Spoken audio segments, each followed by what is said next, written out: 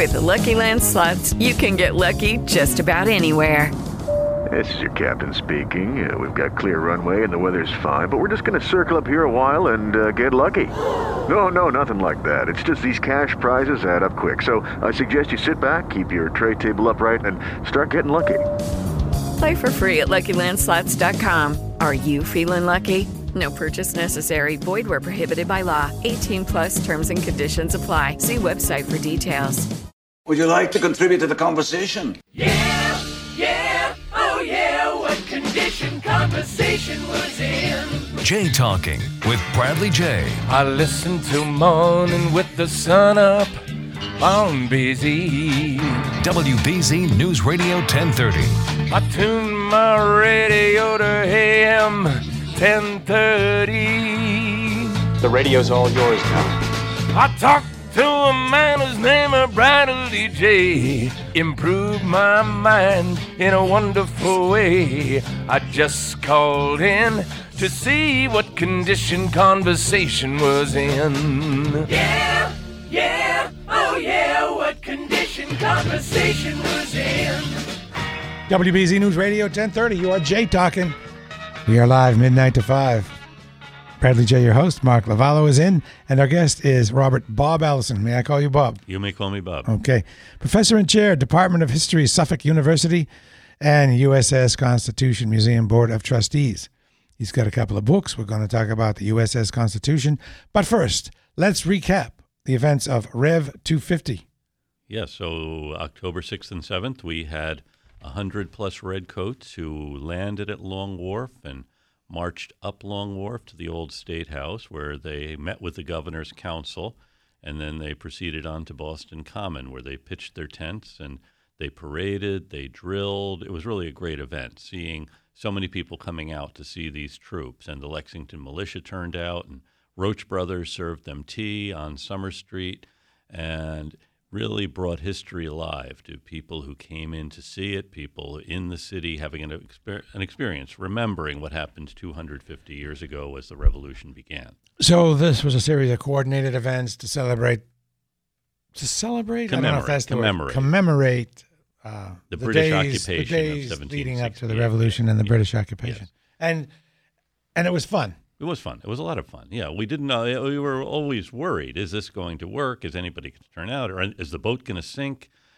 But it really was a lot of fun, just having all of these troops and civilians and reenactors really brought the streets alive. And Sunday morning, they tried to seize the Manufactory House, which is actually now Suffolk's Sergeant Hall.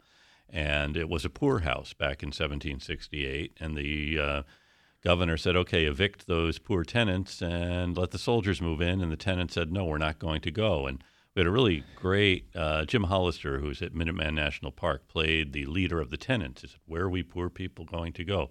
I was talking to a fellow who says he goes to the theater 2 or 3 times a week. And he said he had come into this out of an obligation to support local history. And he said he thought he would just stay for a little while because he thought the acting would be cheesy and amateurish, but he said he was really taken with how well everyone did. These people were so into their roles, and it was really a terrific event. Were there rehearsals? No rehearsals. We were just making it up as we went along. So how did the people involved get so good at their roles?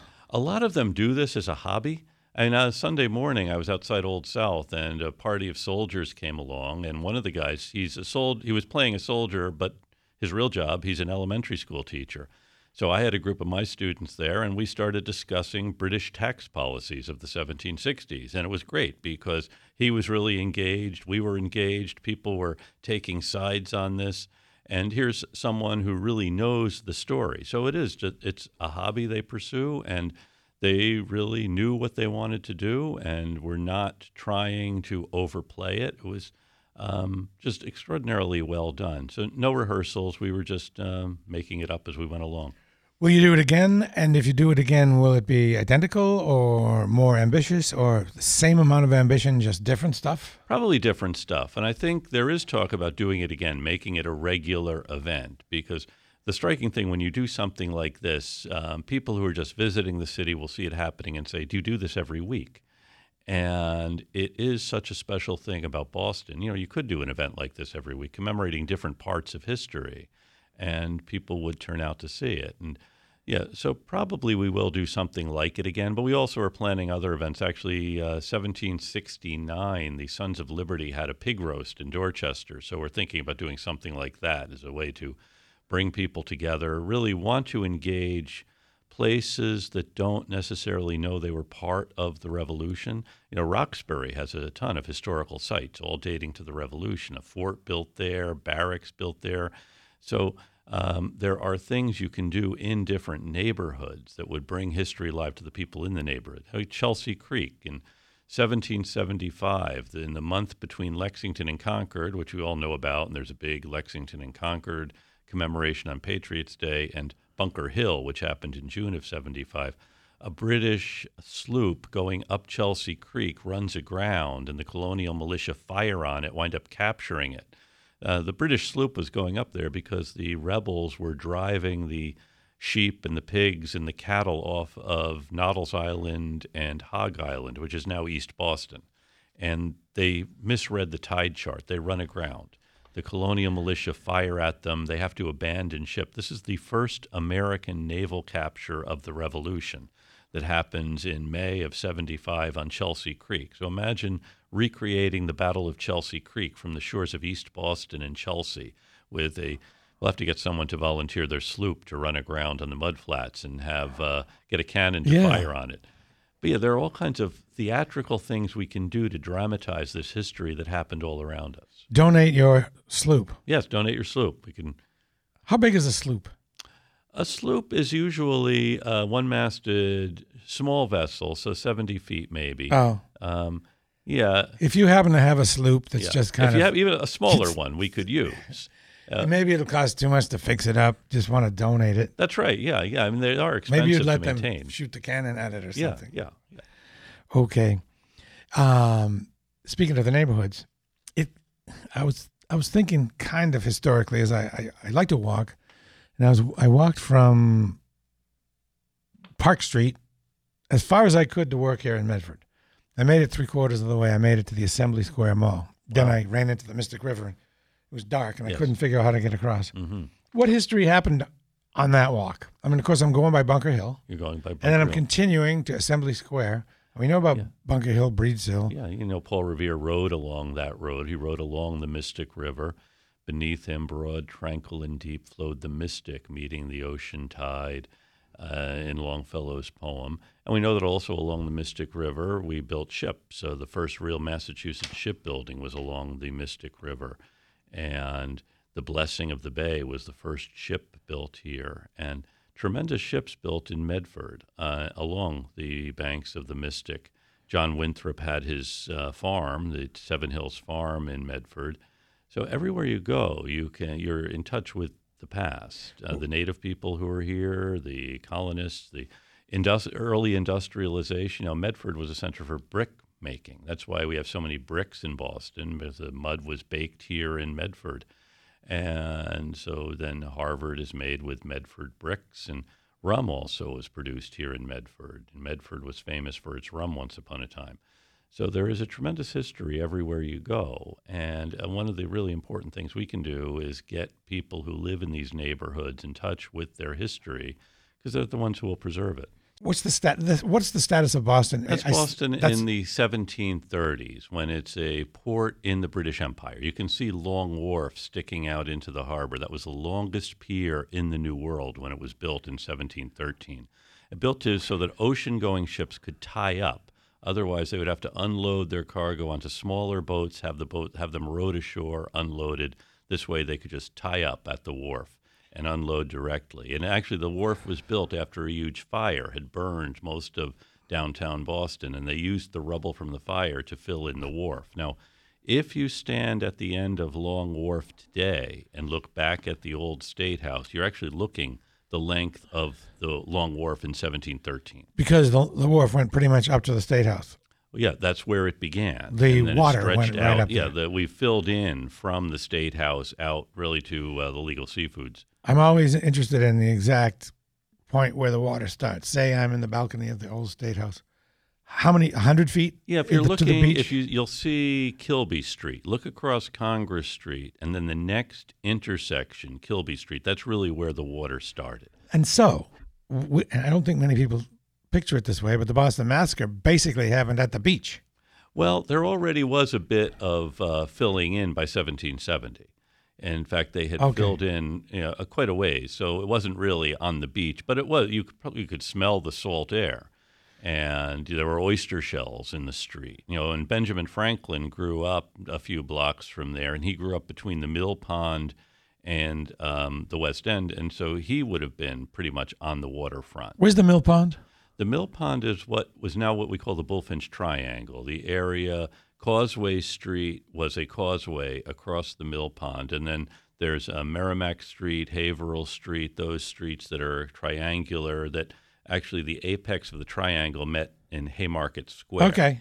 So that was all filled in about 1806. So right around there is where Benjamin Franklin. Hello, it is Ryan, and we could all use an extra bright spot in our day, couldn't we? Just to make up for things like sitting in traffic, doing the dishes, counting your steps, all the mundane stuff. That is why I'm such a big fan of Chumba Casino. Chumba Casino has all your favorite social casino-style games that you can play for free anytime, anywhere with daily bonuses. That should brighten your day a little. Actually, a lot. So sign up now at ChumbaCasino.com. That's ChumbaCasino.com. No purchase necessary. VGW Group. Void where prohibited by law. See terms and conditions. 18+. Grew up. Yeah, he grew up at the corner of Union and Hanover Street, near where the Holocaust Memorial is now. Okay. He actually had another home where he was born. He was born on Milk Street, and that building has a bust of Franklin on it that was destroyed in the Great Fire. So both of these buildings, and then Bostonians for 100 years would point out each one and say, that's where Benjamin Franklin was born. Mark Twain commented, we were in Boston and we saw both of the houses where Benjamin Franklin was born. He said, we might have seen more, but we were only in town for one afternoon. Oh, what a wise guy. Yeah, what a wise guy. And the biggest monument in Granary Burying Ground is his parents, His right? parents. He built the biggest monument to his parents, Josiah, who was a soap maker. They didn't have any property. And Benjamin Franklin wrote this wonderful inscription about here lie Josiah Franklin and Abia, his wife. They lived lovingly together in wedlock 55 years, and without an estate or any gainful employment, they raised a large family. They brought up 13 children and 7 grandchildren, respectively.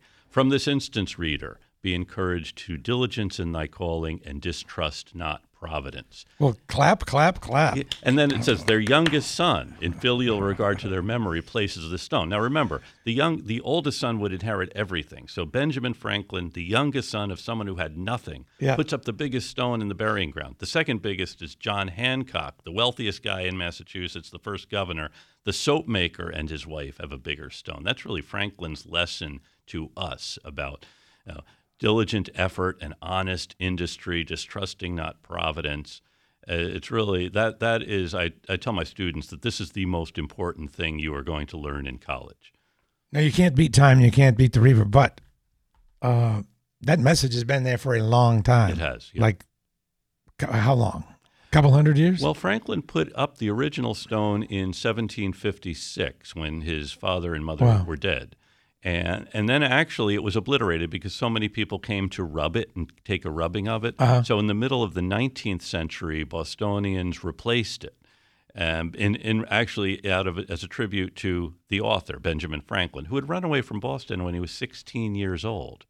Runs away. He had dropped out of the Latin school, but Latin has his name up on the frizz around the auditorium as one of their alums.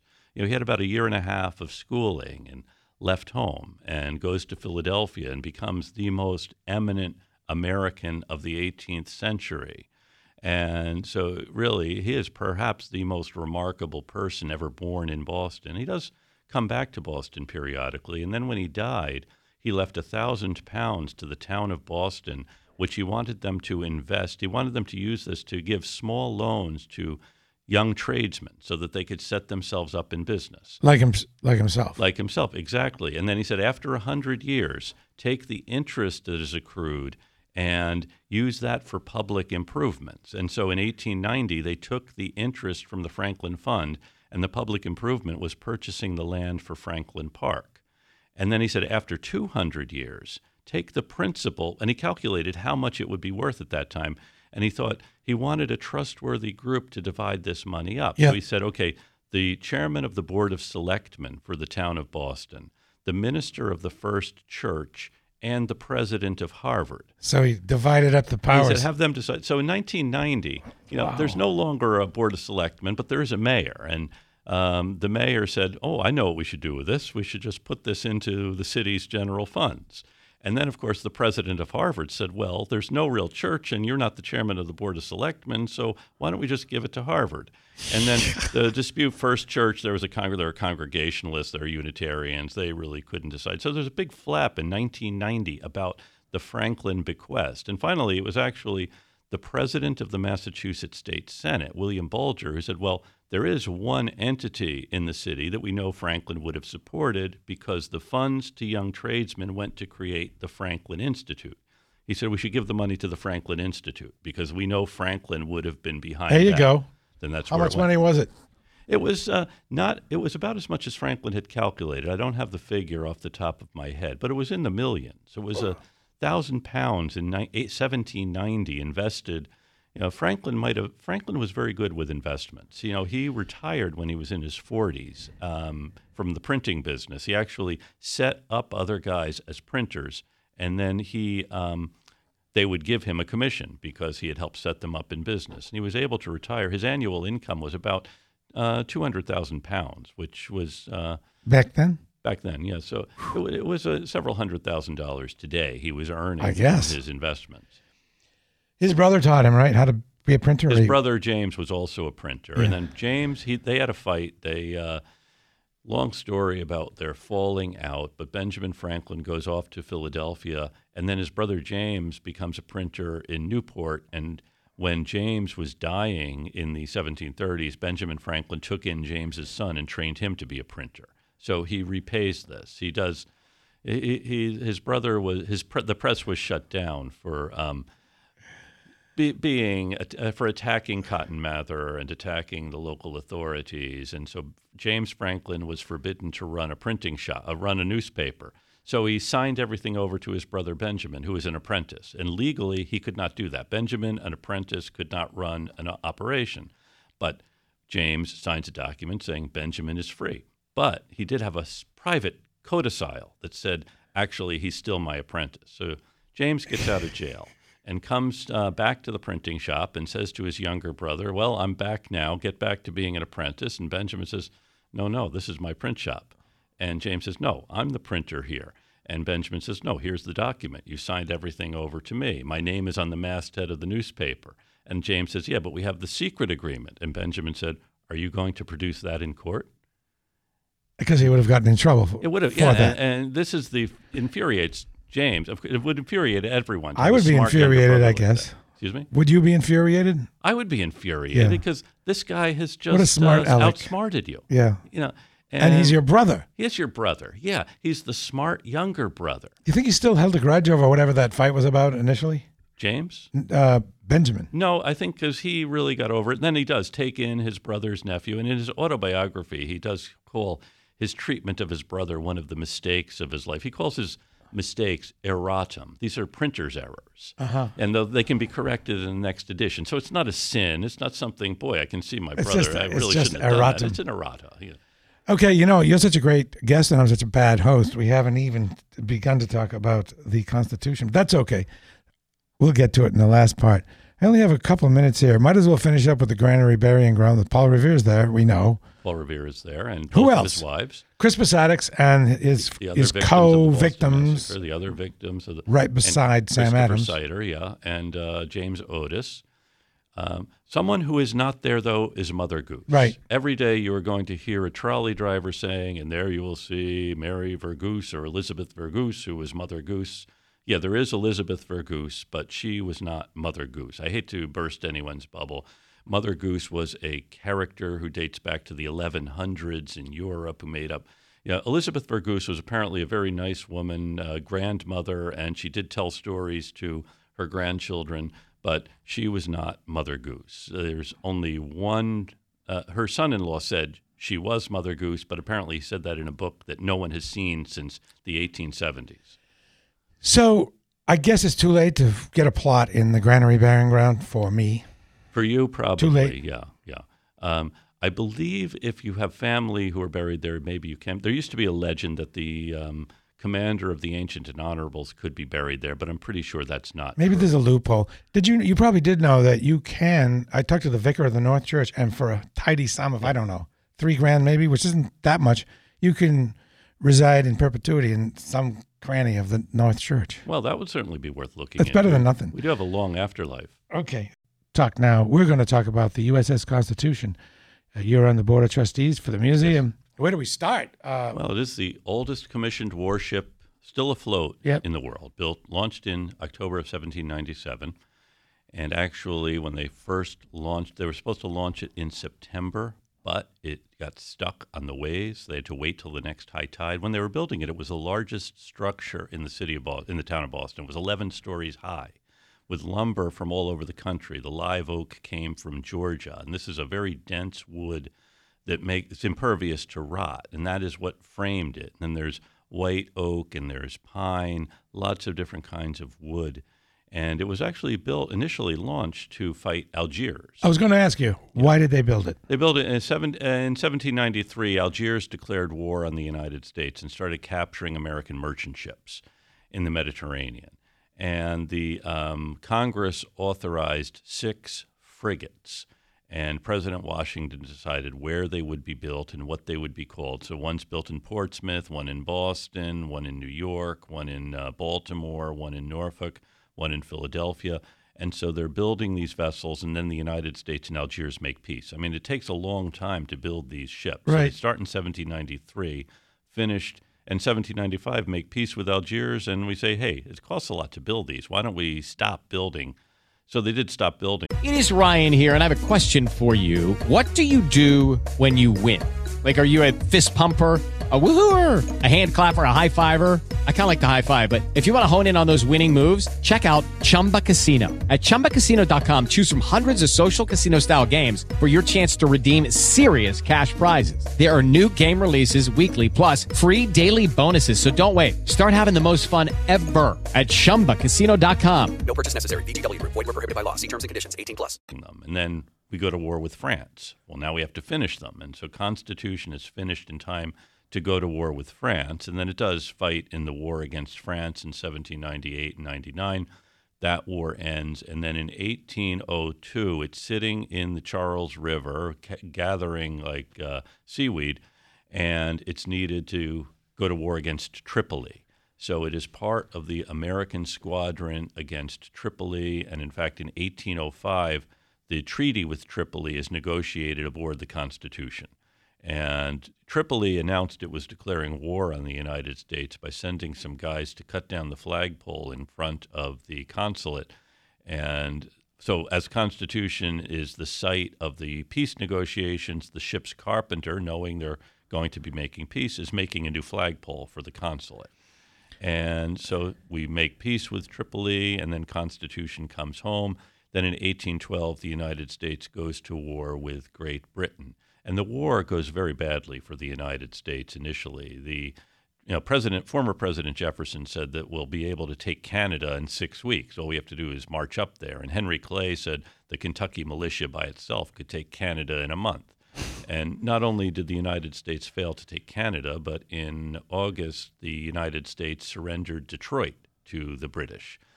And so things are looking badly, and Constitution in August of 1812 leaves Boston, and it is off of Nova Scotia, and it encounters the British frigate Guerrière, which was a warship that had been patrolling the American coast, harassing ships.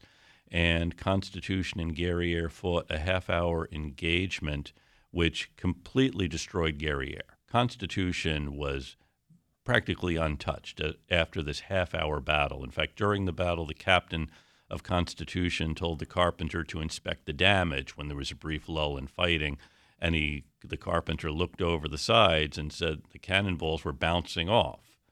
And someone shouted, "Huzzah, her sides are made of iron." Uh-huh.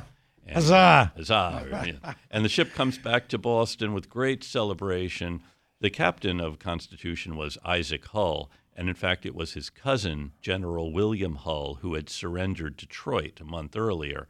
So Constitution comes back. Now, bear in mind, the British Navy had been fighting for about the last half century against the French, against the Spanish, and in about 500 engagements, they had lost, I think, 4 times.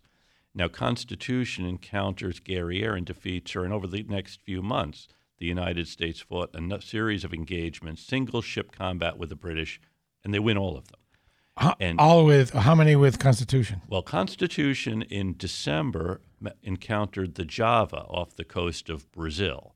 The Java, another British frigate in better shape than Guerriere, and this time commanded by William Bainbridge, and once again Constitution wins. In fact, during the battle, the Java had shot out Constitution's wheel, so the Captain Bainbridge had no way to steer, so he sends Marines below, and the rudder is moved by ropes on either side. On the larboard side, now we call it the port side, and the starboard side, the right side, and the he didn't want the enemy to know he didn't have a wheel, because if you don't have a wheel, you can't steer. So he would yell down, "Larboard, starboard," and the Marines would tug on the rope on that side so the ship could steer. And after the battle, having defeated the Java, he sends a crew aboard Java to cut out its wheel and install it on Constitution, which they do. So I have an observation and 2 questions. Yeah. Observation: it's the 1790s when it's and built. It's surprising to me that the America is projecting its influence that far, that early. Well, the thing is, the Americans are trading in the Mediterranean. They had been trading in the Caribbean, and they're selling codfish in the Mediterranean, in Italy, Spain, places where until Vatican II, if you were Catholic, you could not eat meat on any Friday. So in those countries, people could not eat meat on Fridays, so therefore they ate a lot of fish. And we produce a lot of codfish here.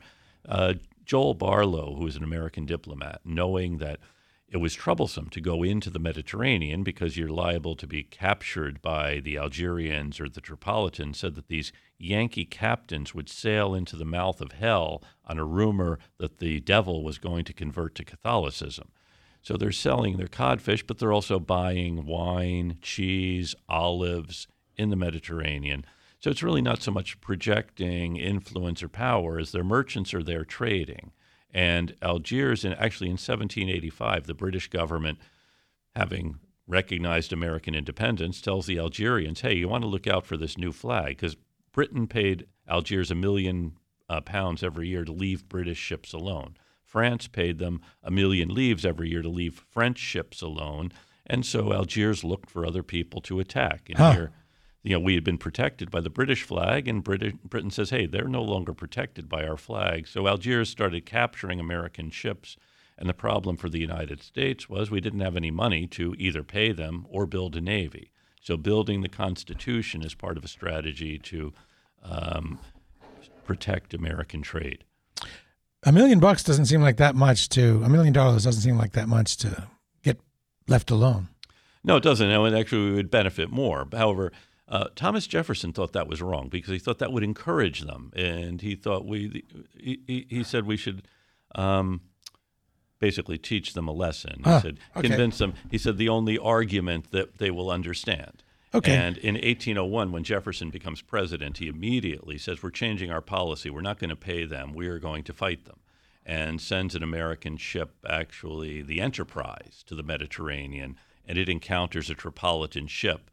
And when the Tripolitan captain asks if we're going to give us if you're going to pay tribute, he says yes, with gunpowder and cannonballs. And why did the Constitution tend to win? Is it a better built ship? Is it a better manned ship? Well, it is both. It's very well built. These frigates were built very well. In fact, one of the ships, we make peace with Algiers, and there's no longer a reason to finish them. So one of them we actually wind up giving to the Dey of Algiers to thank him for making peace with us. And he says, send over more shipbuilders. And in the 1780s, John Adams remembered in France, an American ship came into Le Havre, and people gathered to look at it. And the French minister of the Marine said, the Americans will be the world's greatest maritime power because you can build better ships than anyone else. And also, the crews are very well trained.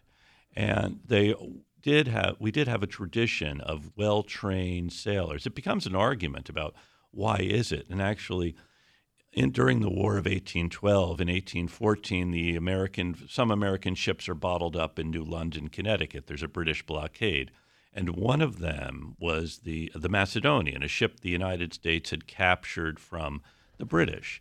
And so the British had captured one of our ships. And they say the Macedonian has its sister ship in the British fleet.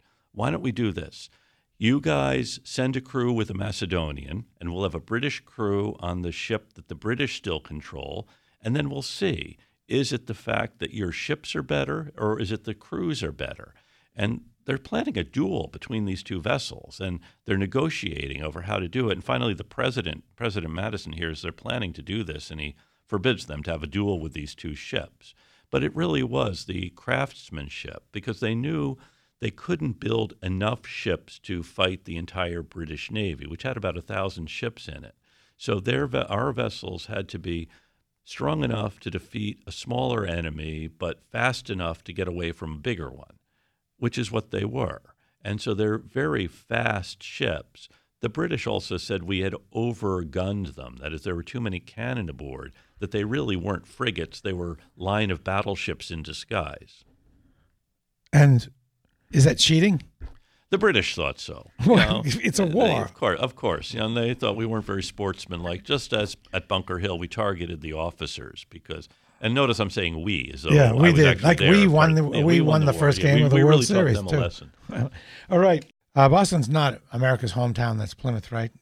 That's what Plymouth says. Yeah. So what can we call Boston? I mean, Well, I don't know. We can call it our home city. I guess so. Yeah. But, I would invite people to visit the Constitution Museum, which is free. They expect a donation to come in to help support them, but they have terrific interactive things. You can swab the deck, you can get on a mast, and you can also visit the ship. They realized back in the 1970s that the ship was crammed with artifacts and they needed a better way to display them. So they built the museum then, which also has a terrific library, but it's wonderful things for kids to do. You feel like you're there and you really immerse yourself in this history and then get to see the ship, where you talk to active duty sailors. I mean, this is what they're assigned out of boot camp to come aboard Constitution, usually if they're good with talking to people and telling the stories of the ship. So terrific sailors aboard who are really doing their duty by presenting the ship. It is the official United States ship of state.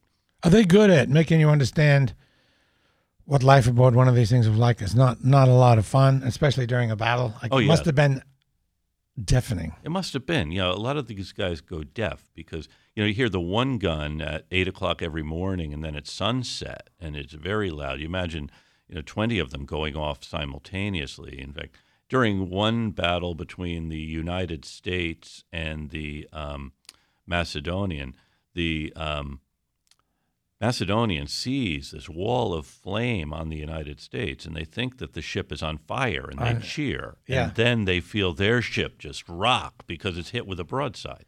So it was the guns. There were so many guns shooting so much flame, they thought it was on fire. Yeah, and during the battle between the Chesapeake and the Shannon off Boston Light in the summer of 1813, people watched from the beaches in Nahant and the beaches in Nantasket, and they could hear it all around the city.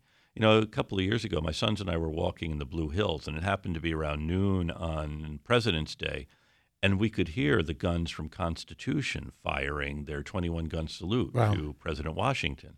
So they are extraordinarily loud, and if you're right there, the sailors now, when they fire off the guns, they wear ear protection because it is so loud. So the one gun, is that an actual original old cannon or a modern gun? It's been refit. And most of the guns aboard are replicas, and they all have the GR because they were George Rex. Some of them were captured British guns. And in fact, in 1976, when Queen Elizabeth II came aboard, she saw these cannons that have GR, and she said to her husband, "Philip, when we get home, we must talk to the Minister of War about these foreign arms sales." That's funny. Why do they fire all their guns at once? Son, is the only thing I can think of is if you shoot a couple of them, the boat rocks back and your aim is off. So you shoot them all at once while everything's kind of level. Yeah, and you're either trying to aim for the masts, that is, if your boat's rocking anyway in the waves. So when it's rocked up, you're going to fire then and hopefully take out the masts. Okay. If you're even, you'll fire to hit the hull. And if you're down, the balls are just going to go into the water. So it requires a certain degree of precision to know when to order the guns to fire. And the idea is you do fire a broadside, basically to disable the other ship.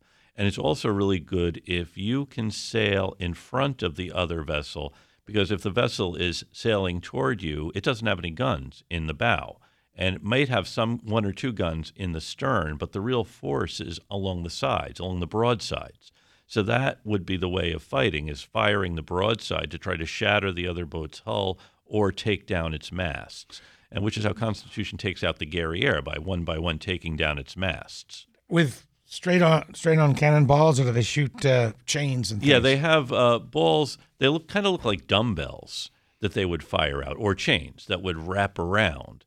And the real damage that's going to be done isn't going to be you're hit with a cannonball, but the ball hits the wood on the ship and causes 100 splinters to fly out, and it's like shrapnel that you're using. Which is why during a battle they would also tuck the hammocks into the netting along the gunnels of the ship. If you go aboard the ship today, you'll see along the sides they have netting, and that's where you would tuck the hammocks. And they would man the pump so that they would keep wetting the deck so that sparks wouldn't set the boat on fire, which is something that could very likely happen. And the men typically would strip down to their pants, because it's very hot too. They're under the decks firing these guns, the deafening noise, and each gun crew was responsible for their gun and the one across. Of course, you're only going to be using the one facing the enemy. That's right. Huh. How long would it take them to reload and fire? They could do that within about a minute. A well-trained gun crew, and they know it is very much everyone does his job. They know what their role is. You have to sponge out the gun to get out any embers that might have been left over. There's a screw also to clean out the barrel, and then you put in the charge and tamp it down, and then you light it and fire it. So it's a process you go through, and this is why they would drill the men at their guns so that they would be ready to do this. And sometimes gun crews were well prepared and sometimes they weren't. And the British believed the reasons the Americans kept winning the battles is they thought most of the American sailors were actually deserters from the British Navy, which wasn't true. But it was comforting for the British to think, well, the real reason they're beating us is there are guys who left. And when you go to the museum, do they go through this process of They do, yeah. You can actually do the sponging, the firing, and all, yeah. So is it a muzzle operation? You have to back the cannon out of the... You would actually have to, and the cannon is on ropes with, so you would have to pull it into position, because to load it, you have to have the cannon pulled back enough so that you can get around the front. Loaded from the muzzle and not from the breech. Man. And another problem is if the guns get too hot, they're going to explode. In fact, in the 1840s, the United States built a new warship, and they had a huge gun called the Peacemaker, and they had a party on the Potomac River to show it off. The president was there, the Secretary of the Navy, members of the Senate, of the Congress, and it was a great event. And then the crowd wanted them to fire the gun one more time. The captain was a little reluctant, but agreed, and the gun exploded. And it killed the Secretary of Navy, Secretary of State, barely missed killing the president. You don't hear much about that. You don't hear much about the USS Princeton and this disaster, and it's probably one reason they don't have parties like this anymore on the Potomac. One more detail before I ask another question about the museum itself. So they initiated the shot with a fuse, like lighting it. They didn't pull a lanyard. And how did they get the fuses to go off at the same time? Well, everyone would be trained. I mean, this was part of the training, is so that, and if they weren't well trained, it wouldn't go off. So giving the order to fire, giving all of the orders simultaneously, and then firing simultaneously, I mean, that is something that does require precision. I would just think that a fuse would be kind of a variable thing and not exact. They would have them cut to the same length, and then you would have a lanyard to light it. There's actually one story about the ill-fated Chesapeake. Actually, in 1807, the British capture it, or actually disable it off the coast of the United States. It wasn't prepared to, they're not expecting any hostilities until they reached the Mediterranean, and hadn't even been able to fire a salute to Mount Vernon, which ships always did. It made its way from Washington down to Norfolk, and then it was sailing out, and the captain realized that they were going to have to surrender. A British ship ordered them to stop, and then fired. And before Chesapeake had fired a shot, Captain Barron had ordered it surrendered. But before he did that, one sailor went to the stove and got out a coal from the stove and ran to his gun and fired it. They fired one gun because he felt they had to do this, and he didn't know that up on the deck, Captain Barron's ordering the white flag raised, they're surrendering. And this was a disaster. We've been talking about the high points, the Guerriere, the fight with the Java, the fight with the Macedonian. There also have been some low points, which I suppose make these wars inevitable. So you talked about port starboard. It used to be larboard starboard. Larboard. Tell them why they had to change it from larboard to port. Okay, they had to change it from larboard to port because with the advent of steam engines, it becomes too loud. And you couldn't understand the difference. If someone yells larboard, you didn't know. Did they say larboard? Did you say larboard or starboard? Larboard. So they said, well, call that port because that's the side closer to port, and starboard because the stars shine on that side. So I looked up larboard, and it's the side of the ship which the cargo was loading. So it's I gotcha. That makes larder, sense. Larder, I guess. Yeah. Does that make sense? That does make a great deal of sense. They don't say larder, but that's my connection. Yeah. And it was the side of the ship. That's right. Which it was loaded, changed to that larboard. makes sense because it's the side next to the dock. Yeah. All right. Boy, you really made me want to go and get up close and personal to the USS Constitution Museum and see the thing. Is it open all the time? It is open 7 days a week. Yes. All winter long? All winter long. I think the hours are from 10 till 4, 10 till 5. Had I known, I would have checked. But yeah, and USSConstitutionMuseum.org. Yeah. They never, ever fire a full broadside, right? They don't have the guns. No, to they do don't that. have the guns. But that would be something, wouldn't it? That would be. Very if that ever happens, I hope you contact me so I can see it. I would hope so, yeah. A lot of smoke, too. Wow. Imagine being on the receiving end of that. Yeah. Oh, yeah. I mean, we think of the folks and the shooting side. Yeah. Imagine being on the receiving side with the chains whipping through the masts. Yeah. Okay, and the rigging. Thank you very much, Bob Allison, Robert Allison, professor and chair of Department of History, Suffolk University. Those kids, that school is lucky to have you. USS Constitution Museum Board of Trustees, and you're part of this Rev 250, which commemorated events. That's right. Ramping up to the American Revolution, and maybe they'll do it again next year. We hope so. Well, we'll be doing other things. Check out our website, revolution250.org. Revolution250.org. Thank you so much for making the trip into our humble studios. Thank you for having me. Absolutely. And we'll hope to have you back. It's WBZ. Lucky Land Casino, asking people, what's the weirdest place you've gotten lucky? Lucky? In line at the deli, I guess? Aha, in my dentist's office. More than once, actually. Do I have to say? Yes, you do. In the car before my kids' PTA meeting. Really? Yes. Excuse me, what's the weirdest place you've gotten lucky? I never win and tell. Well, there you have it. You can get lucky anywhere, playing at LuckyLandSlots.com. Play for free right now. Are you feeling lucky? No purchase necessary. Void where prohibited by law. 18+. Terms and conditions apply. See website for details.